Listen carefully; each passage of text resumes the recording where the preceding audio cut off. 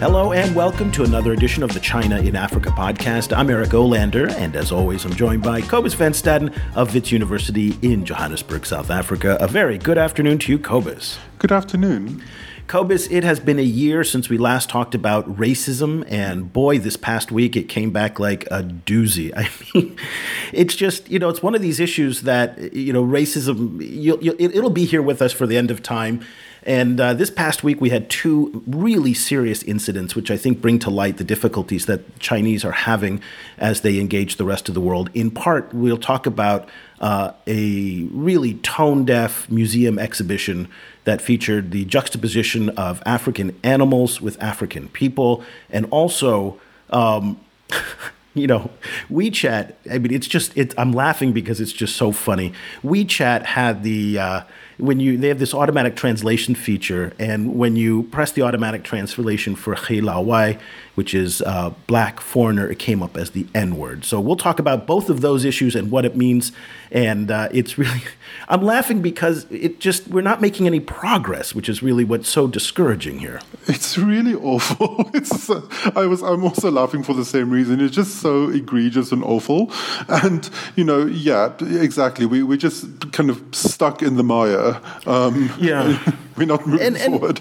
We're not moving forward, but I guess in some ways it's important to have these conversations. And I think before we start this discussion, we should point out the fact that, I come from a country which is, 4 centuries into its history. It's still struggling with racial issues in the United States. You obviously come from a country where race has defined the past, 200-300 years. So, we're not going to pretend that whatever we're talking about is easy to solve. We're not going to pretend that we're necessarily going to criticize others. We want to bring the issues to light and to try to provide some context to why this is happening. So let's start with this museum exhibit. It was called This is Africa at the Hubei Provincial Museum in the city of Wuhan. And now here it was try to picture, and we'll put a video on YouTube that shows the exhibit. Now try to picture this, a whole exhibit of animals and people, split screen basically. And if there is a lion, then there is a person who's growling like a lion. Now, in cases like that, okay, but then there were monkeys and there were other kind of primates, and it was just jarring as insensitive as it was. Now, it was done by a photographer by the name of Yu Huiping, who's a construction magnate. Apparently, he's traveled to Africa more than 20 times, and he's won all sorts of awards for his photography work. And he's the vice chairman of the Hubei Photographers Association, if that matters. But I guess he's got a lot of connections in Guangxi, which is what allowed him to be able to have this photo exhibit. Tone Deaf doesn't even begin to describe, I think, what it was. And so what was your reaction when you first saw it? Well, okay, in the first place, we have to be clear that, as two white guys discussing race in the China-Africa relationship, there's a lot of things that we will probably even not see, have no insight into. So take that, whatever we say, with a grain of salt. Indeed. But I found it very, very clunky and also visually kind of ugly. Just in terms of there was it was just these kind of close-ups of of animal faces, and then close-up close-ups of people's faces, all smushed together into these two shots. And in the one case, I think the one that's been circulated the most is a small African boy kind of seemingly shouting, and then a kind of echo, of a monkey's face. That one I think is the most, poster for racism, kind of really awful one that I've seen. A lot of the other ones, there seems to be very little relationship between the images. It's a kind of a middle-aged man and then a lion, next to him. And it's difficult for me to necessarily see any kind of link between them, which made me think that the entire concept was based on the little boy picture. And there is it's just awful. It's just ugly to look at and nasty and hateful. Now, obviously, the reaction online and in social media and around the world was of disgust and anger. And here in China, the African community spoke up vociferously, and the exhibit was taken and shut down. Now, what a lot of Chinese people, the reaction from their point of view, and I was looking on Chinese social media, there's a sense of confusion. And it was best articulated by one of the exhibit's curators, by a man by the name of Wang Yuejun. And he said that the comparisons to animals were typically seen as a compliment in Chinese culture. And that is that it's very typical in Chinese culture to take people's expressions and the zodiac signs, the 12 zodiac signs of different animals, and to compare them. So I think it's important to bring a little bit of the context, maybe, and I'm not trying to justify what Yu Huiping, the photographer, was trying to do, but it might give some insight to what he was actually thinking. By taking that in Chinese culture, comparing humans to animals is something that is a compliment. But obviously, when you do it in a black culture, when you do it to other cultures, something gets lost in translation. And do you think that's a legitimate point of view there? You see a similar kind of thing happening in colonial art sometimes in Africa, where there is a tendency in a lot of colonial art of kind of both depictions of African people and African animals are not necessarily condemning them in any way. They're kind of, a lot of it is couched in terms of we're celebrating this kind of wild non-European beauty. And fine, sure. But the problem is that only works if you remain ignorant or willfully ignorant of an entire multi-century discourse in which Africans were equated with animals, and where, sure, I mean, you can say whatever one wants about, kind of traditional or different kinds of cultures' love of animals, but in most cultures, animals are categorized as non-human. That's what you are when you're not human. So that kind of conflation has run for centuries and centuries in depictions of Africans. And the only way that this kind of thing can work is if you remain completely ignorant of that tradition, which of course doesn't work because that tradition lives on. It does, but in China, they don't have that conflation. That is, particularly in an American narrative, blacks were equated as and treated and considered as animals. They were sold as livestock during the period of slavery. And in fact, they were equated in every way to an animal. And so to be debased like that is something that obviously people on the outside are very sensitive to, but here in China, they don't have that appreciation. Again, not trying to excuse or justify what's happening here, but attempting to maybe put a little bit of cultural insight as to why this could happen and how it could happen. On our Facebook page, there is an interesting conversation that's been going on about this. Cobus posted the story earlier in the week. And one of our commentators, Stella Hongzhang, she attempted also to try and put some context to this. And I'd like to read it. It was not well received by the community, as you can understand. But here's what she said, and I'd like to get your take on this, Cobus. While I have no intention to deny that racism against Africans is a serious problem in China, I do think it is possible to interpret this exhibition in a non-racist way.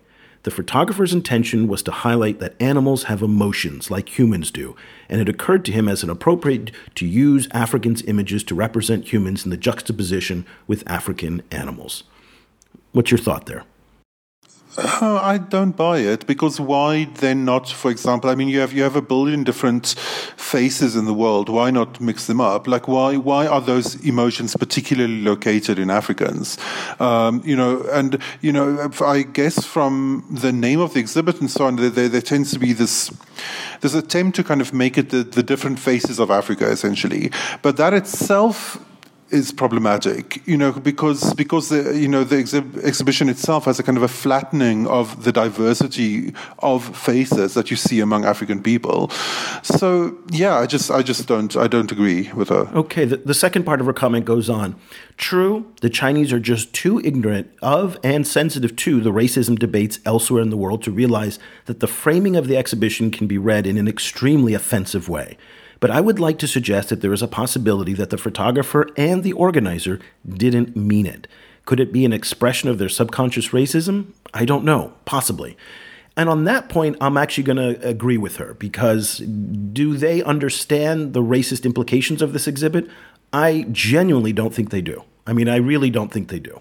Sure, but at the same time, I mean, if one only condemned racist depictions that were put out there to explicitly insult people, then you have quite a relatively small sample, right? Kind of it's because then you're like dealing with the likes of the of the kind of alt-right and, like Daily Stormer or whatever, like the people who put out explicitly racist things in order to hurt people's feelings. The bulk of racist depictions are in exactly this way, kind of bumbling people stumbling into these kind of subliminal, subconscious kind of coral reefs that structure the way that they think. So I think the bulk of racism actually is this kind of racism where people don't actively try to offend someone, but then end up offending people anyway, and to a certain extent they're worse because they show how unexamined much of this still is.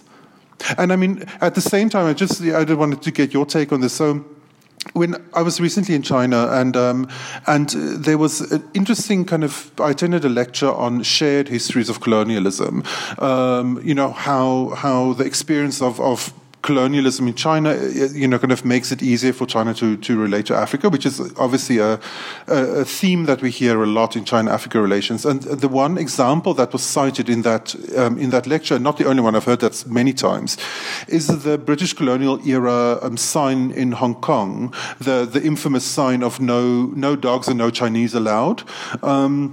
So, this kind of conflation of animality with race, when it kind of gets, when it happens in a context where your own country is colonized, then it's easy to condemn, right? Kind of then there's no confusion about the racism in that case.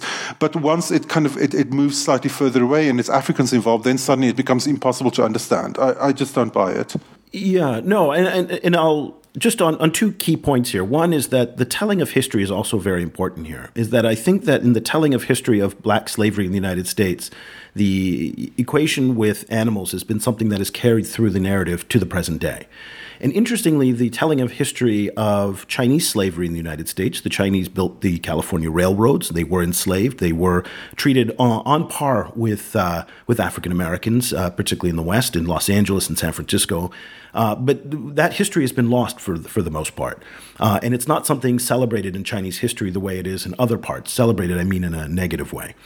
In the sense of, here in colonialism done by the Europeans in China, in Hong Kong, in Macau, it's not dwelled upon anywhere near, for example, the way that Japanese colonialism is. And so I think the telling of the history is very, very different, which relates to the fact that I don't think people have a collective memory of Western colonialism in China the way they do, say, of Japanese colonialism here. And as a result, I think there's something very, very interesting here. And this goes to your point that, yes, the kind of hidden racism is the most insidious because it's much more pervasive. And I think the big problem here was that there was nobody to say, you know what, this isn't a good idea. And when you live in a country that is 92% the same ethnicity, and there is a collectivism here in terms of not publicly criticizing others, particularly people who are, construction magnates who are very wealthy, who put on photography exhibits like this. There's just nobody who stood up and said, this is a bad idea. And just to show that the Chinese aren't alone in doing this, our show this week is This Week in Racism, right?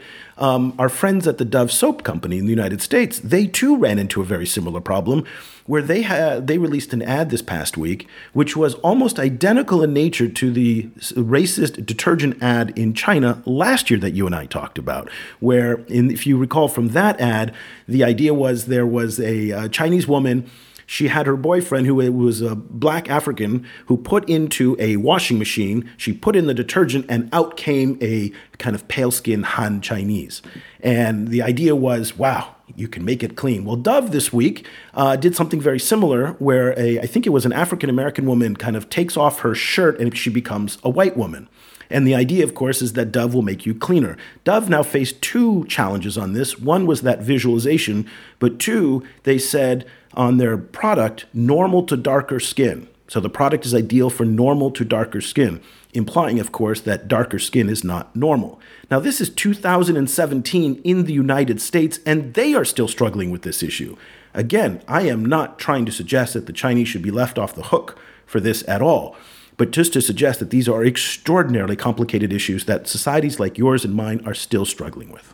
Yes, and to be, I find the Dove ad incredibly dumb and objectionable, but not. I don't find it as objectionable as the exhibit, for the only reason that the rest of the ad is the ad is essentially a 3-shot ad. So you see a black woman with a T-shirt that matches her skin tone. Then she pulls the T-shirt over her head, and she essentially turns into a white lady with a kind of a pale buff T-shirt, who then pulls another T-shirt over her head, and she turns into who seems like maybe Hispanic woman with a kind of a beige T-shirt. So I hate this. It's really, really dumb, but I don't find it maybe as racist as I do the exhibit. What do you think? There's a commonality between the two. And, yes. and what I will say is that, again, the lack of diversity in the people making the decisions about both the ad and the exhibit. There was nobody there that said, you know what, this isn't a good idea. Okay, well, this is what I wanted to ask you actually, because so I'm working at a media studies university department, which means this is ground zero for kind of critiquing this kind of thing. But you've put in a lot of time in actual ad agencies. So how does this actually work in the boardroom? Like how do these decisions get made? So, working in advertising, there's a long process that leads up to this type of ad that goes live.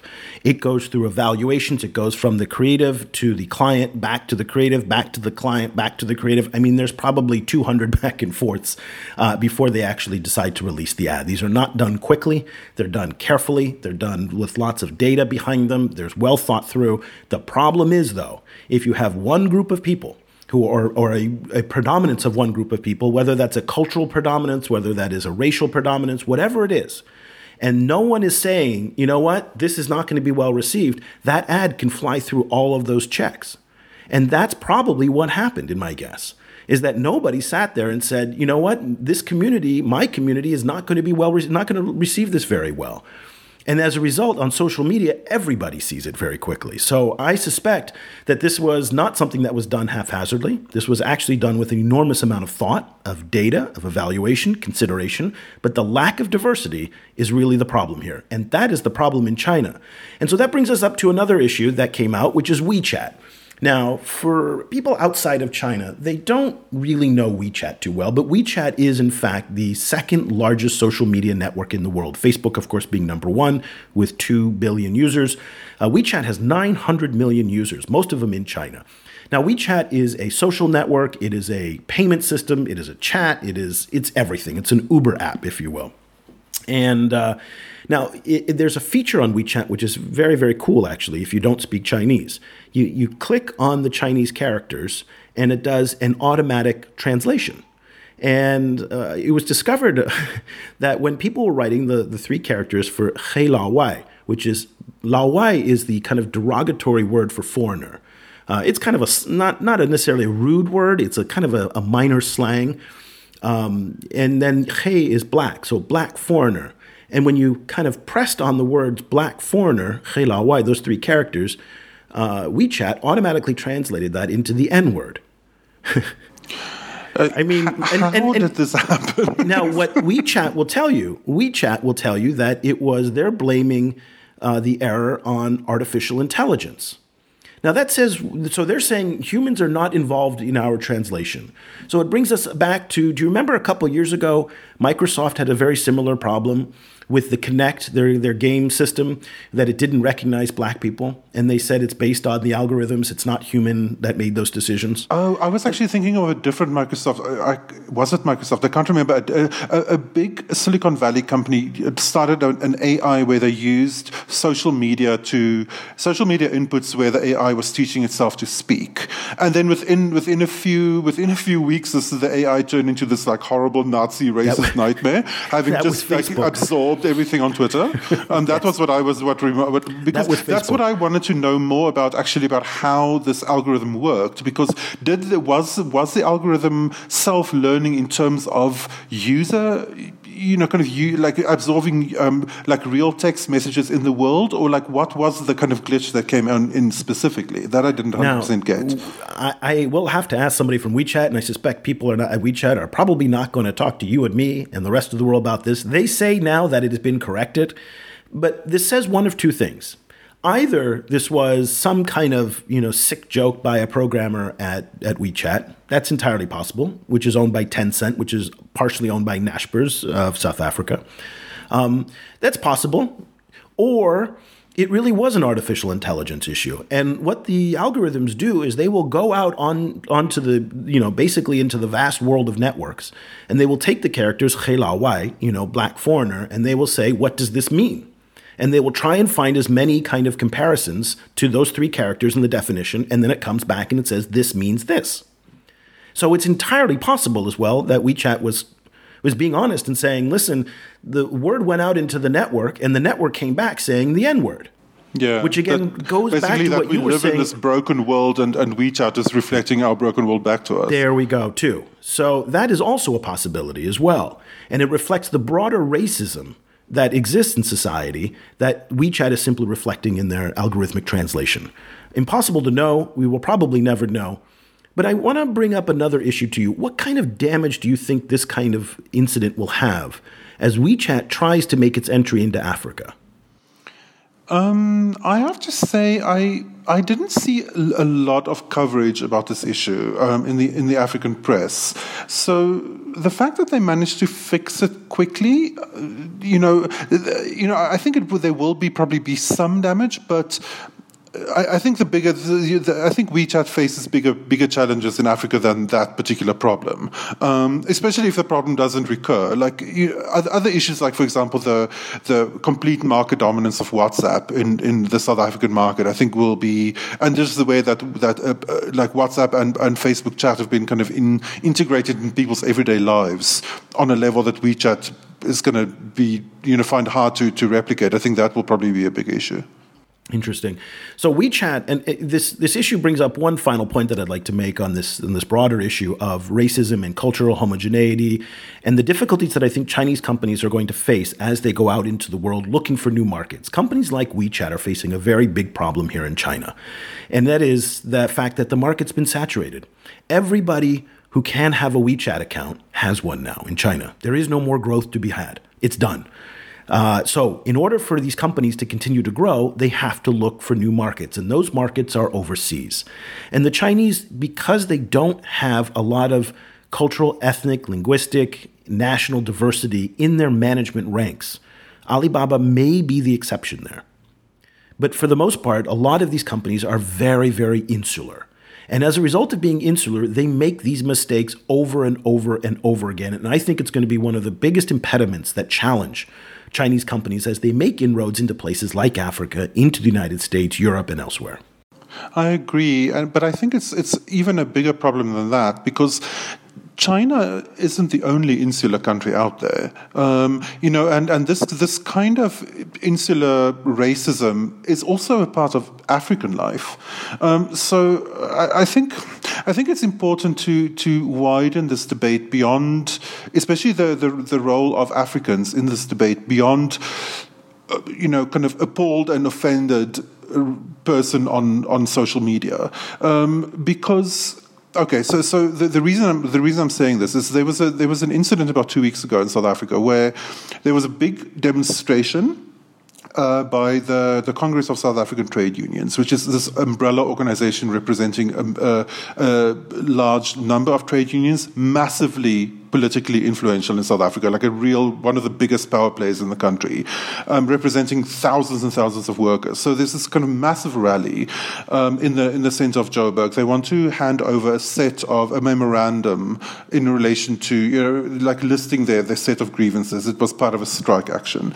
And they need to hand that over to the mayor of the country, mayor of Johannesburg, I mean.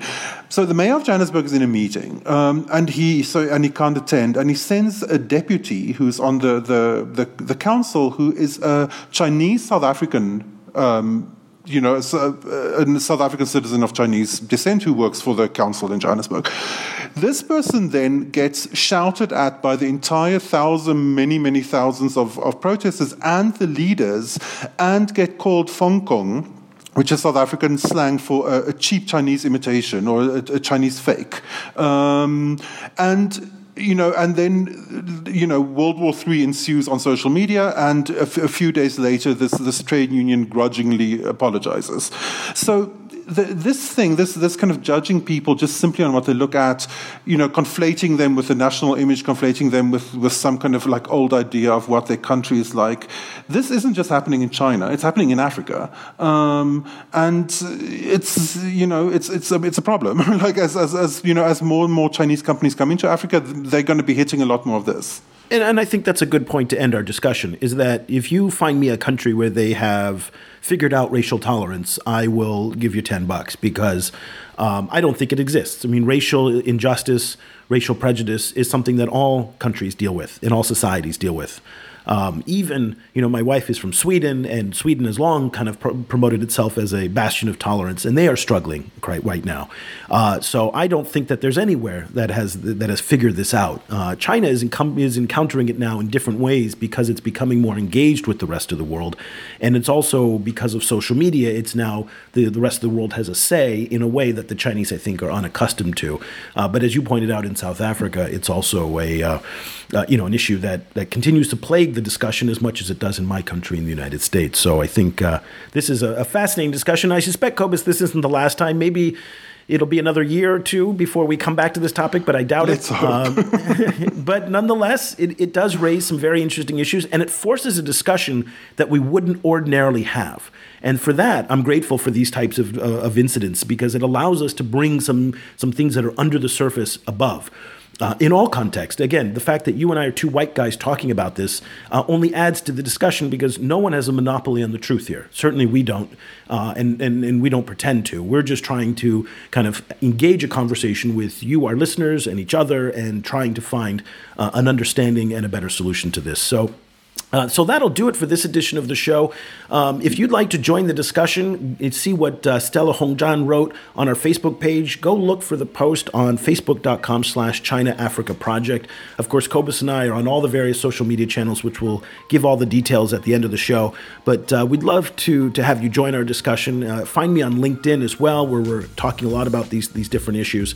What do you think? Do you think the Chinese are to blame? Do you think there are reasons behind this, or is this just simply inexcusable and should be called inexcusable right up there, and just that's it? So we'll be back again next week with another edition of the China in Africa podcast. For Cobus Van Staden, I'm Eric Olander. Thank you so much for listening. The discussion continues online. Head over to facebook.com/China Africa Project to share your thoughts on today's show, or follow China Africa News that's updated every 4 hours, 24 hours a day, 7 days a week. The guys are also on Twitter, where you can find Cobus at Stadenesque or Eric at E. Olander. That's EOLANDER. Subscribe to the China Africa podcast on iTunes, or download the mobile apps for iOS, Android, or Windows Phone. Just head over to your favorite store and search for China Africa.